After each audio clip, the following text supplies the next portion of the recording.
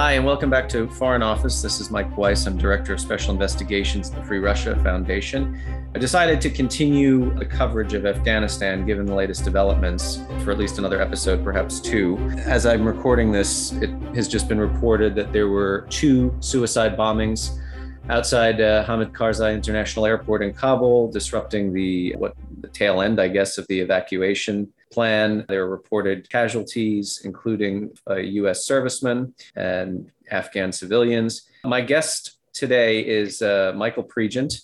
He's a former company commander in Afghanistan. He worked in U.S. Army intelligence in Iraq as well, and worked at CENTCOM for 3 years. He's currently a senior fellow at the Hudson Institute, a very outspoken critic of the withdrawal plan and of the administration. And I wanted to pick his brain on why that is. Mike, it's great to have you on. I kind of know what you think as I see your Twitter feed and your Facebook posts, but it's important, I think, to have your perspective on this. So first of all, let's just deal with the breaking news here. Who do you suspect blew stuff up, including people, outside the airport this morning?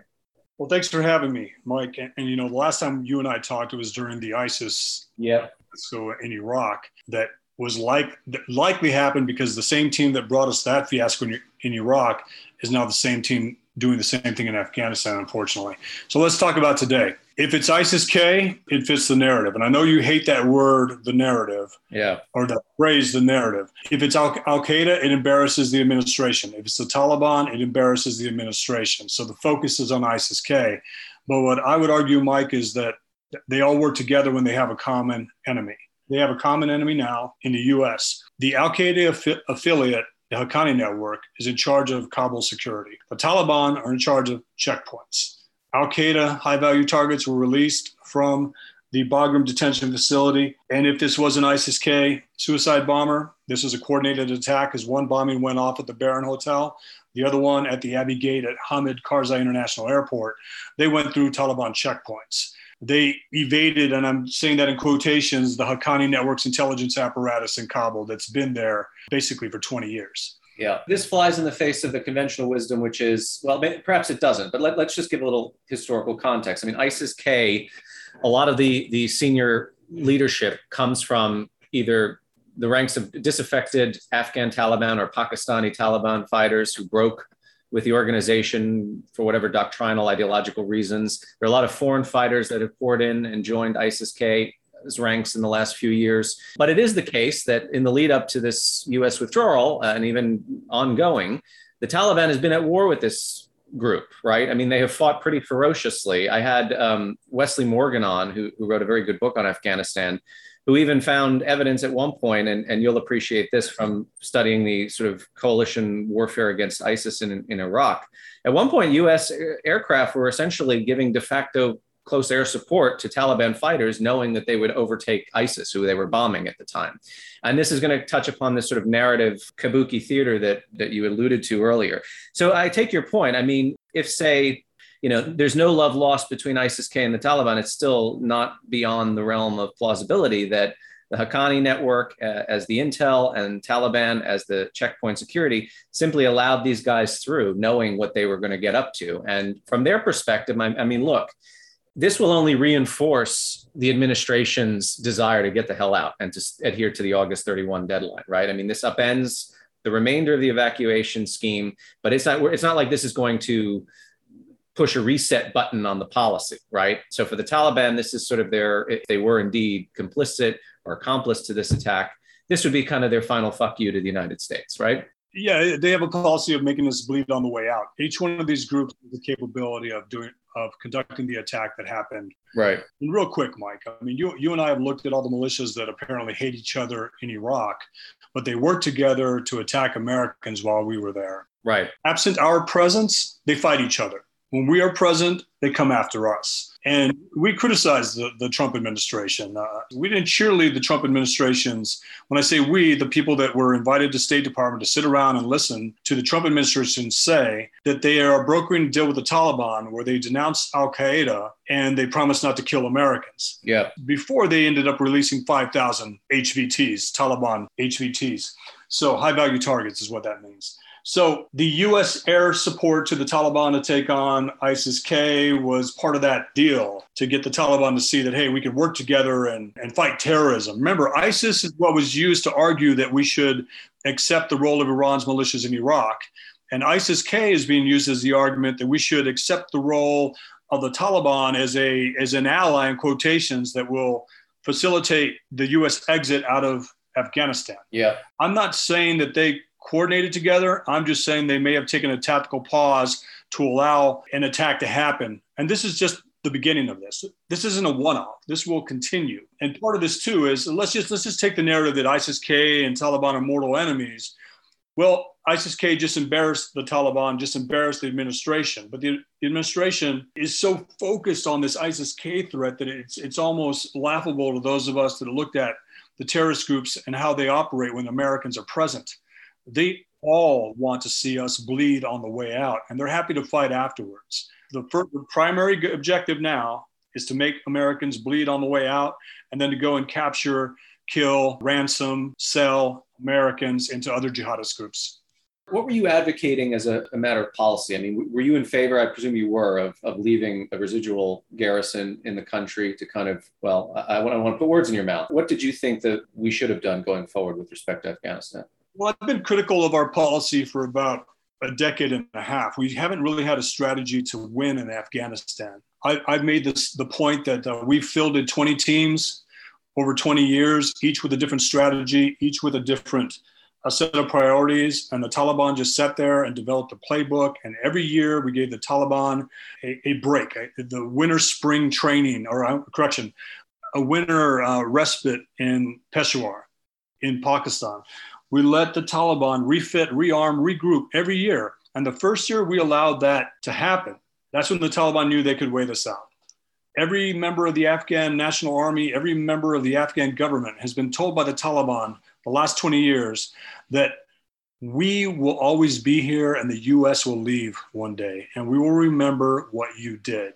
And we are seeing that promise fulfilled, unfortunately. Now, you're seeing a lot of people argue that, look, this was a hopeless cause from the outset. Look at the endemic corruption in the sort of the Afghan military and political establishment. I mean, billions, if not more, hundreds of billions of dollars just siphoned off the American taxpayer money. This was an unwinnable war. Regardless of what the strategy was, it was never going to succeed. And then the sort of corollary is, well, there was no good way to get out of the country once the president decided on that path. In other words, something like this was always going to happen.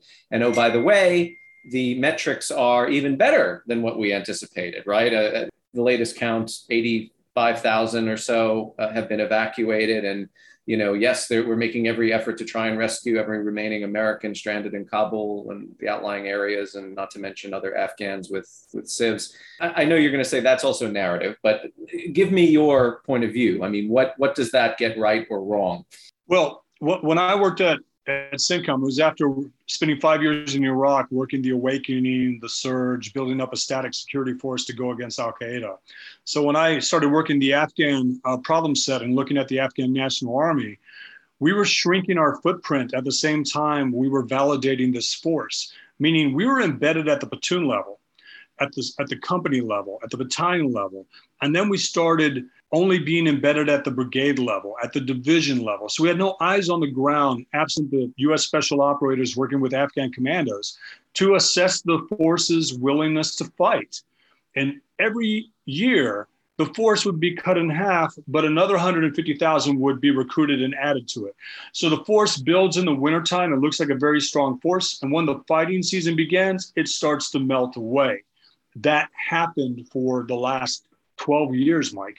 So we never really had eyes on. General Milley, the chairman of the Joint Chiefs of Staff, certified the Afghan National Army as capable 30 days before this fiasco. That's how blind we were to the capabilities of the Afghan National Army. Now, I would also argue they bore the brunt of the fatalities and that we took away air power and intel, but we also inflated their capabilities. I'm not talking about the commandos. I'm talking about the Afghan National Army. I'm not talking about every battalion or every brigade, but I'm talking about the whole. And then there's the political leadership. We always thought they were going to leave, Mike. We thought as soon as we would leave, they would take their golden parachutes and exit the country. Yeah, I wanted to ask you that too, because you're former U.S. Army intel. You served in DIA, and one of your responsibilities in Iraq was mapping the insurgency and finding out sort of how they think, both tactically and strategically. I mean, do you credit this notion that U.S. intel simply had too rosy of a view as to the Taliban's capability? That this idea that it'd take 3 months for them to retake Kabul. Do you think that intel community is being hung out to dry for political reasons here, or is there some truth to making these kind of overly optimistic appraisals because we don't, as you said earlier, we don't really have eyes on as to what's going on? The intelligence becomes more optimistic the smaller our footprint gets. Yeah. And it should be the opposite. It should go in the opposite direction. When you shrink your footprint, you lose your capability to know what's going on the ground. Right. So the majority of intel, when you shrink your footprint down to 2,500 people, is based on government officials in the Afghan government telling you what the capabilities are, or US officials telling the intel community what the capabilities are. So the intel community ends up relying on an exum from a US official talking to an Afghan official, and that becomes a human report. And then you have the ability, if you're an Afghan official, to pick up a phone and talk for about 5 minutes about the capabilities of the Afghan military, and that becomes a SIGINT report. So I'm very critical of our lack of growth in our capabilities when it comes to human networks and finding out what's going on the ground, because we're over-reliant on US officials telling us these good news stories from Afghan officials who know what we want to hear and know that we're listening. And we can look at Iraq. We had the same good news story there. Even before the fall, even before ISIS rolled in, we were getting good news reports out of the intel community. There were some outliers, some Cassandras that were warning about ISIS.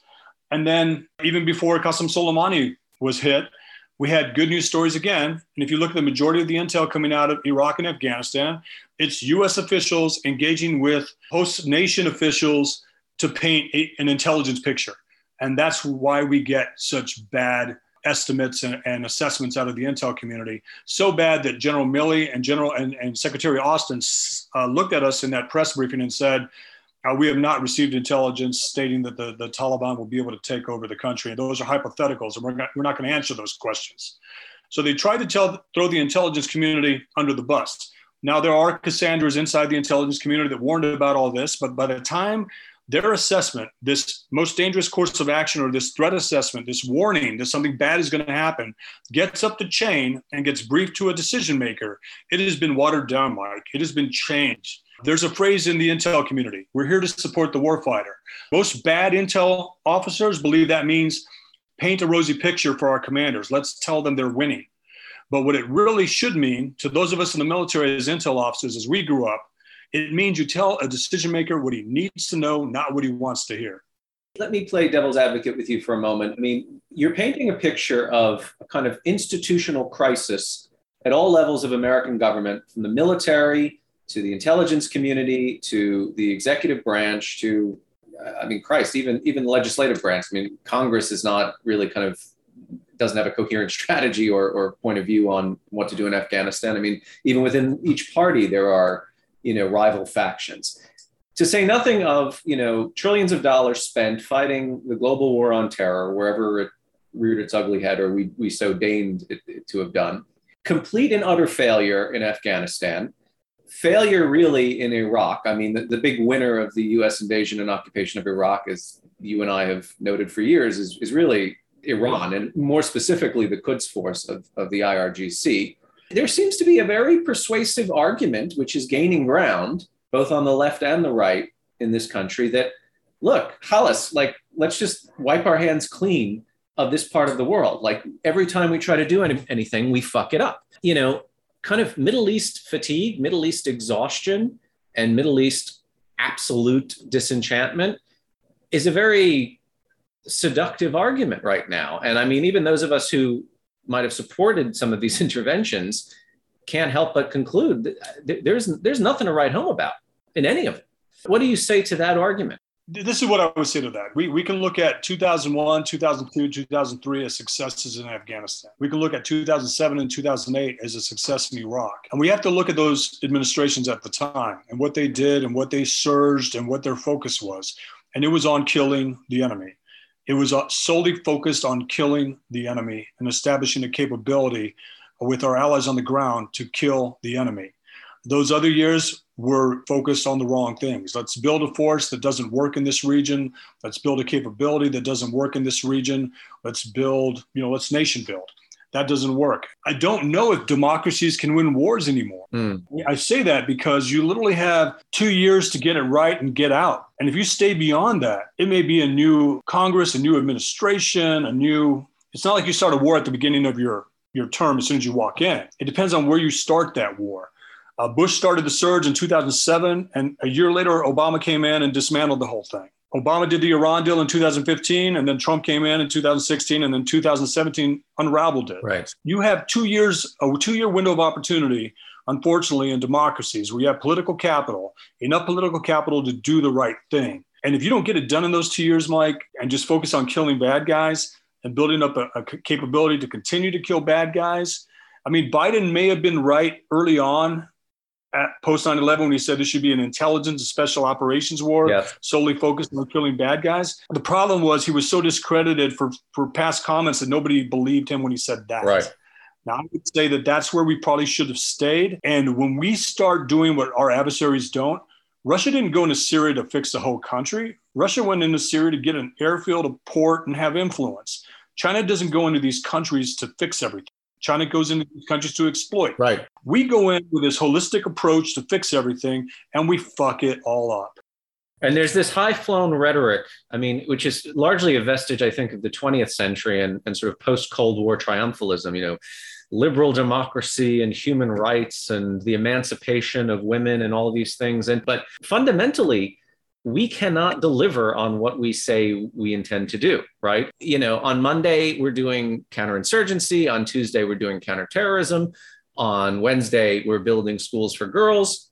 And on Thursday, we're saying, sorry, but, the feminism is not a justification for forever wars, We're going to fly the LGBTQ flag over the embassy on Friday, right. On prayer day, Mike, of all days. The role that social media and digitized media has played in kind of propounding some of these, they're not just narratives, they're kind of sort of rhetorical systems of thought, where we say certain things, but it doesn't actually cohere. There's no real material advantage to them or no policy that looks to pursue them. I think this has really been kind of like the most damaging thing for America's whatever credibility.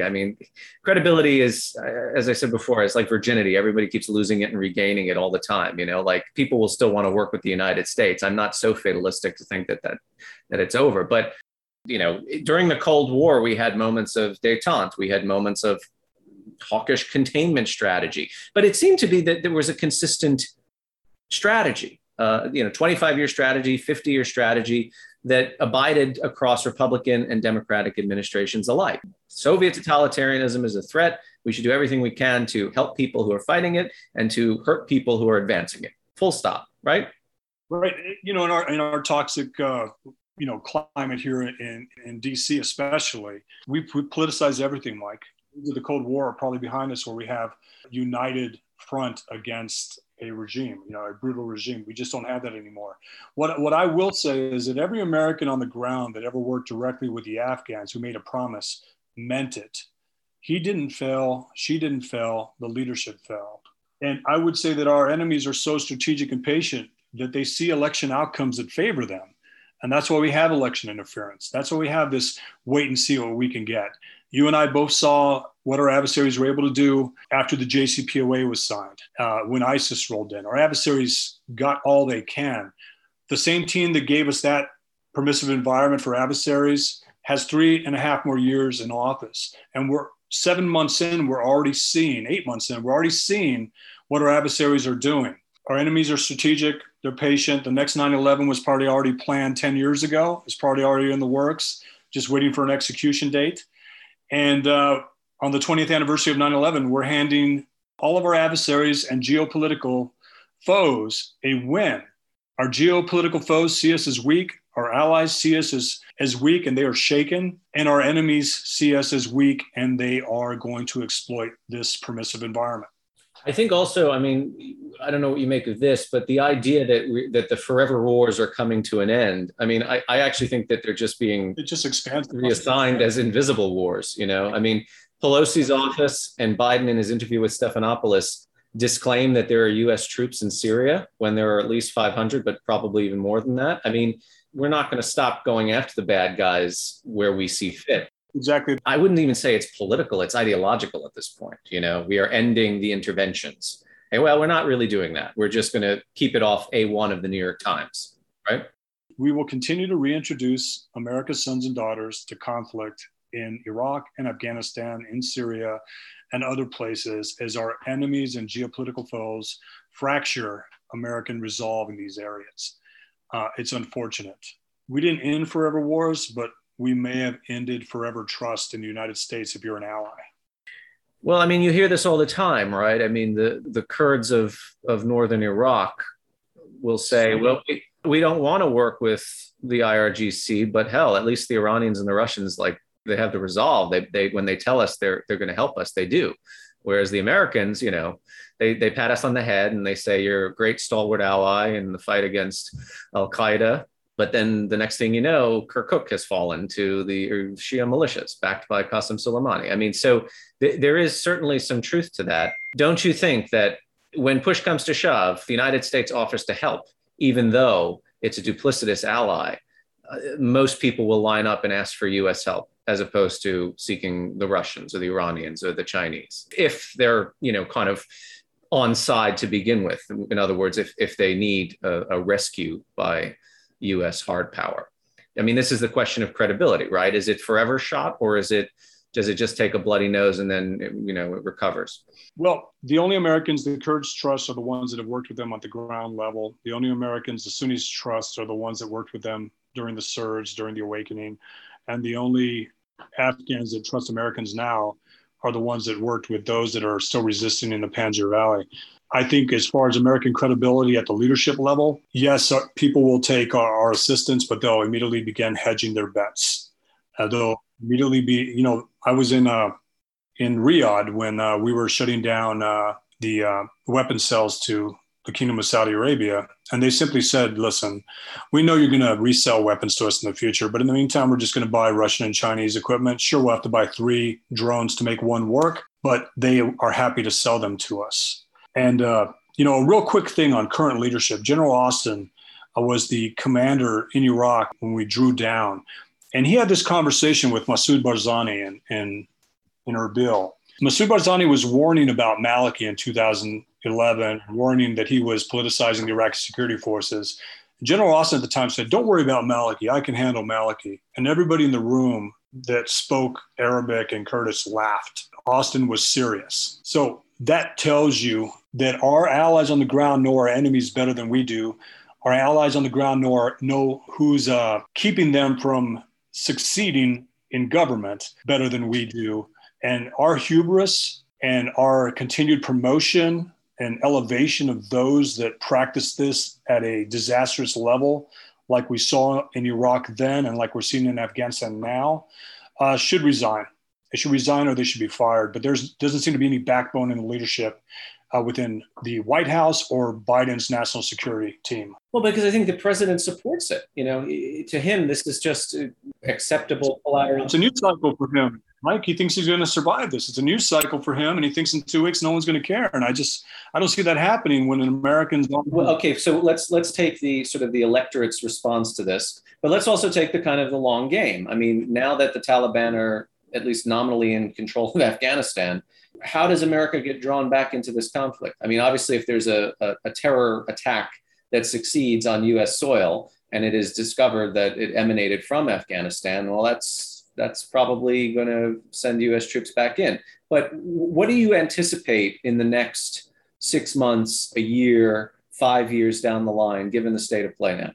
Within the next year, within the next weeks, we're going to hear about Americans that are being captured and are going to be in hostage videos by either Al-Qaeda, ISIS proper, and ISIS-K. We're likely to see something that horrific, Mike, on 9/11, the 20th anniversary, of the attack on America.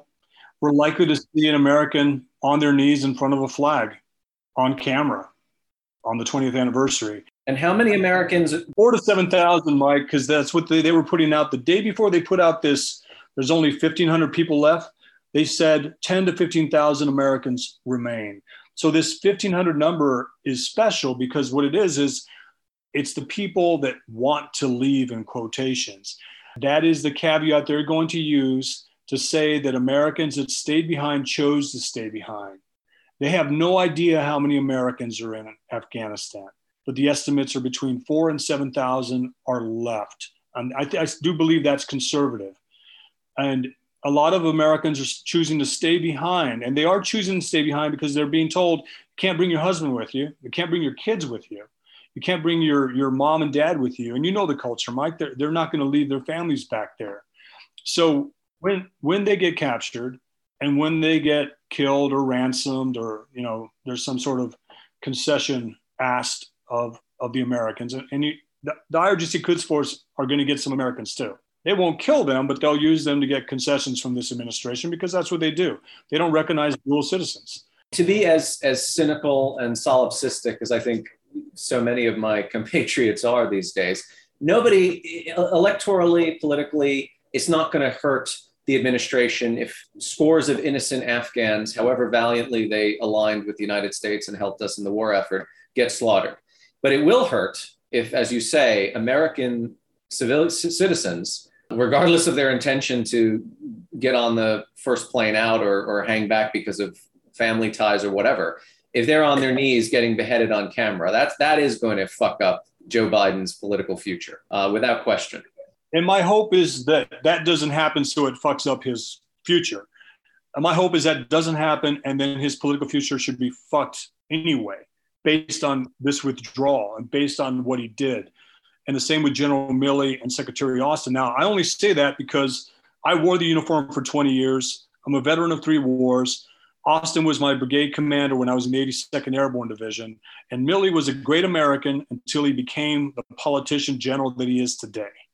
And when he dismissed questions from the press about the intel, when he dismissed questions about the Taliban being able to retake territory, he dismissed it with vigor. And so did Secretary Austin. They called them hypotheticals, and they weren't going to address hypotheticals. And I'm not seeing that intelligence. And then they've tried to leak it to the press that they've been against what Biden did to try to save themselves. And it's just not going to work, Mike. The worst case scenario is the most likely case scenario. I heard a journalist today say that some people are warning that Afghanistan could turn into a safe haven for terrorist groups, as terrorist groups are operating in Afghanistan now, and a terrorist group is in charge of the country. I mean, you keep saying, let me play devil's advocate. I would argue that I'm definitely a devil's advocate for a lot of this stuff. I'm a Cassandra, and I hate being right, Mike, because I'm happy to be wrong, but it's not in the cards based on what the administration's doing. We'll continue to send Americans back. It'll be an intel special operations fight against whatever iteration of jihadist group emerges. Some will want to be existential threats. Some will just want to be regional threats, but we're not going anywhere. Well, I mean, foreign correspondents in Kabul now getting battered by people who are just party political hacks and operatives who have not set foot in the fucking Middle East, much less in a war zone, saying the media has created this fiasco. And I just go back to the last 5 years where, the sort of the very warm and comforting notion was this idea democracy dies in darkness and we need to have a free and independent and critically minded press. And now basically, you're seeing from the left enemies of the people. It's infuriating to me as a journalist because it's hard enough to do this job without people lionizing you or turning you into some kind of cult figure yesterday, now turning on you and saying that you're actually their worst adversary the next day. And this was very foreseeable the minute Trump got thrown from office. Very foreseeable that this was going to be how things played out. I've just been really impressed with Barbara Starr and people like her that have just she has stumped everyone she's asked a question of. She had the Secretary of Defense not able to answer her, looking for help. She did the same thing to Kirby. She did the same thing to who else did she do it to? Anyway, she's great. Yeah. I like what I'm seeing from the press because they care that Americans are going to be left behind. They care that Afghans are going to be left behind. They care that women were in school and learning to read. There are about 300 to 400 kids right now, Mike, that we're trying to get out of that country that were taught violin, the piano, and funded by the New York arts community, that they care about people. And I love the humanity of this issue and how it's bringing everybody out, and they're shedding their political positions and asking tough questions. And the administration just keeps shedding responsibility. After these two attacks, we shouldn't hear from Kirby, Mike. We should hear from General Austin. We should hear from General Milley. This is not Kirby. It has already been destroyed. The poor guy's tired of defending this administration. We need to hear from, I don't care if we hear from Blinken. Nobody does. Blinken has not been effective. Nobody believes what he's saying, and I'm seeing that across the board. Yeah. But to have two generals, right, that supposed to be these badasses that stared down terrorists and went after terrorists, not able to answer questions from a press because they're worried they'll be attacked on social media. It goes back to my same complaint about those generals that talk to reporters saying that the president said what he said about cowards and chumps, about our fallen in World War II. I'll tell you, Mike, as a veteran, I would have denounced it the moment I heard from a general saying that Trump said that. I would say Trump needs to go. But those generals didn't say that, Mike. If it really happened, they sat on that for 2 years until there was an election to leak it out. And then when they were asked to go on the record, they said they were afraid to be attacked by social media. That was General Mattis and Kelly that were saying that they were afraid to go on record because they would be attacked. I criticized it when Mattis and McGurk resigned over Syria because they were really resigning over their own failure in Syria. They never built the Sunni force. They were against it because they thought it would collapse the JCPOA.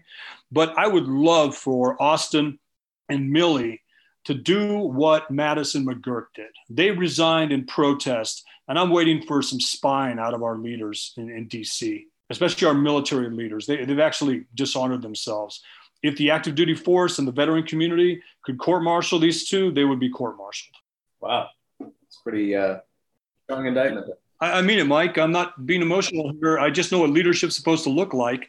And they're going to write books about how not to be. And they're going to use Secretary Austin and General Milley as examples. Because when an American is beheaded on camera, shortly after we leave, it will be on their hands. They didn't protest. They didn't change the old man's mind. Now, maybe these two explosions today will change the old man's mind. And that's what generals call the boss, the old man. They need to get in there and get the old man to change his fucking mind, or they need to protest. They need to resign and protest. Just as a final point then, let's talk sort of nitty gritty. What could be done? If you had the commander-in-chief's ear and you wanted to change his mind, what would you advocate doing logistically as of now? So the whole thing that people like me were advocating was to prevent what just happened. We're talking about expanding the cordon out, moving the Taliban out of Kabul, saying get out, deploying another 10,000 forces to secure the Bagram-Kabul route. That would mean you'd have to de-obstacle Bagram Air Base because there were already IEDs on it, just like ISIS did in Mosul in 2014. They had already booby-trapped it, and they were already overwatching all the obstacles on the runway.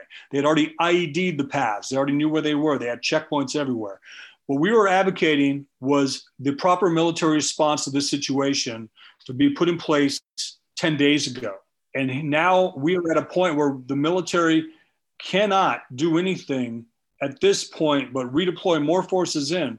But here's what happens. As soon as you start doing suicide bombings and complex attacks, the next thing you have is air ambushes. The next thing you have is direct fire on the airfield, because you can look down on this airfield all around it. There are high rises behind the airfield on the northern part where you can literally snipe, shoot people there, use heavy machine guns and cause damage. There's one runway out. And if you disabled an aircraft on that runway, you'd shut the whole thing down. So the military operation at this point is to kill bad guys. The Taliban in Helmand, where the leaders are, the ones in Kabul, you start telling them they're targets.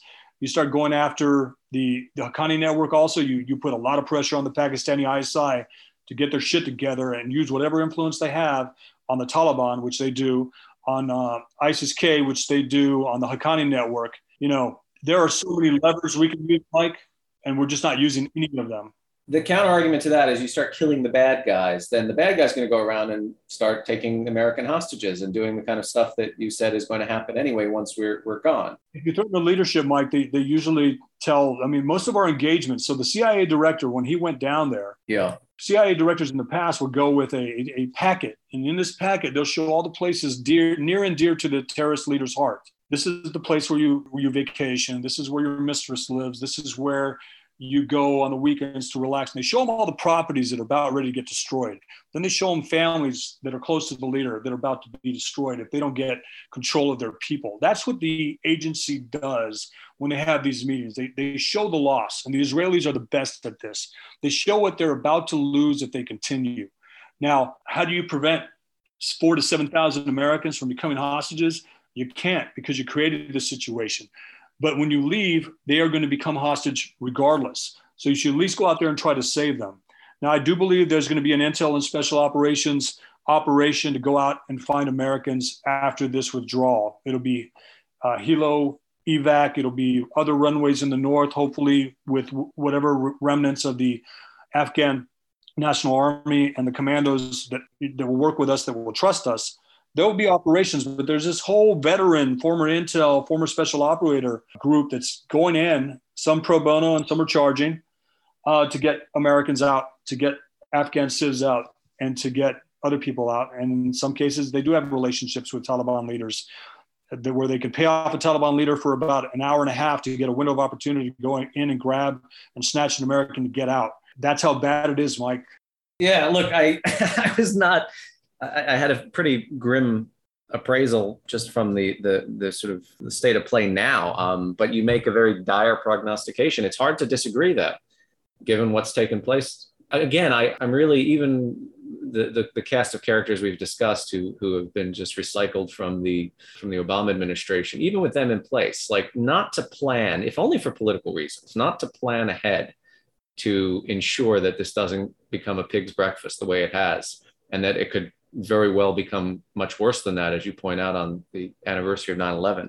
It seems rather extraordinary to me. You know, it's like, you want to get out, fine, but you have to put in place the logistics to do it carefully and as responsibly as possible. I mean, closing Bagram Air Base, now they will say, well, that was always part of the deal with the Taliban. We had to do it.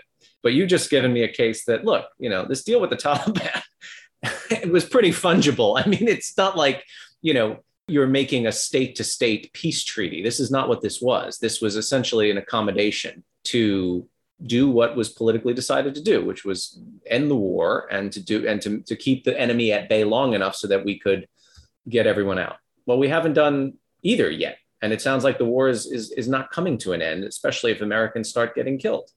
You know, when our friends at State invited those of us that thought were friendly to the administration to discuss the ongoing negotiations with the Taliban, everyone around that table just shook their head and laughed. Yeah. And said, there's no way. And if you see the people that they keep touting, to keep bringing out that were part of the Trump administration's, Khalilzad should resign or be fired also. But if you look at some of the people that they've been bringing out, they said, yeah, I sat across from this guy's like 25 years old, 30 years old. You know what a Taliban commander looks at an American who's 25 years old? Yeah. There was a signals intercept back during 2002 where the Taliban said, hey, we need more boys and bullets. The bullets were for guns. The boys were for other things. That's how they look at the people that sat across from them. No experience, youth. Youth is great in America, but in this part of the world, they want to see older people that have been there before, veterans, people that know what's going on the ground. Yeah. Not somebody who just is there because the Trump administration asked them to be there. It's a pathetic, self-congratulatory position that they're taking, that the Taliban wouldn't have betrayed us because we were different. Holy shit, Mike. They're just showing the pictures right now of the casualties from these suicide bombings. Yeah. There are hundreds. Jesus. 4 U.S. Marines were killed and 3 were wounded, according to the Wall Street Journal. Jesus. Yeah, so that should sink an administration, Mike. They could have spread the cordon out. They could have got more forces in. They could have done it right. There's so many things. And they keep saying, well, we can armchair quarterback that later. No, this is a thing that was happening in real time that could have been fixed in real time that was ignored by leadership.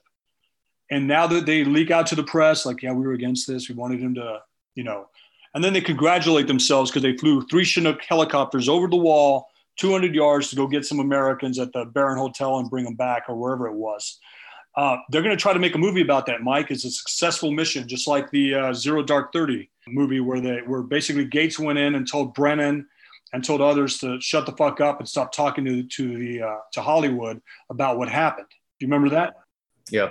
Listen, Mike, you and I get together and sort of grouse this way and lament the state of things anyway. I figured we might as well do it while the mic is recording. Yeah, look, we've had our political disagreements in the past, especially the last couple of years. But I do really think you've got a beat on this stuff. And I always value your expertise on, the situation in Iraq. You were Cassandra, but you were also prescient in a way that a lot of people just refuse to be for whatever reason. And I think that events that as they unfolded there have borne you out. And I'm sorry to say this, but I think they're going to vindicate you too with respect to Afghanistan. So it was great to chat with you and get your insights. I'm always happy not to be vindicated, Mike. I'm always happy to be wrong.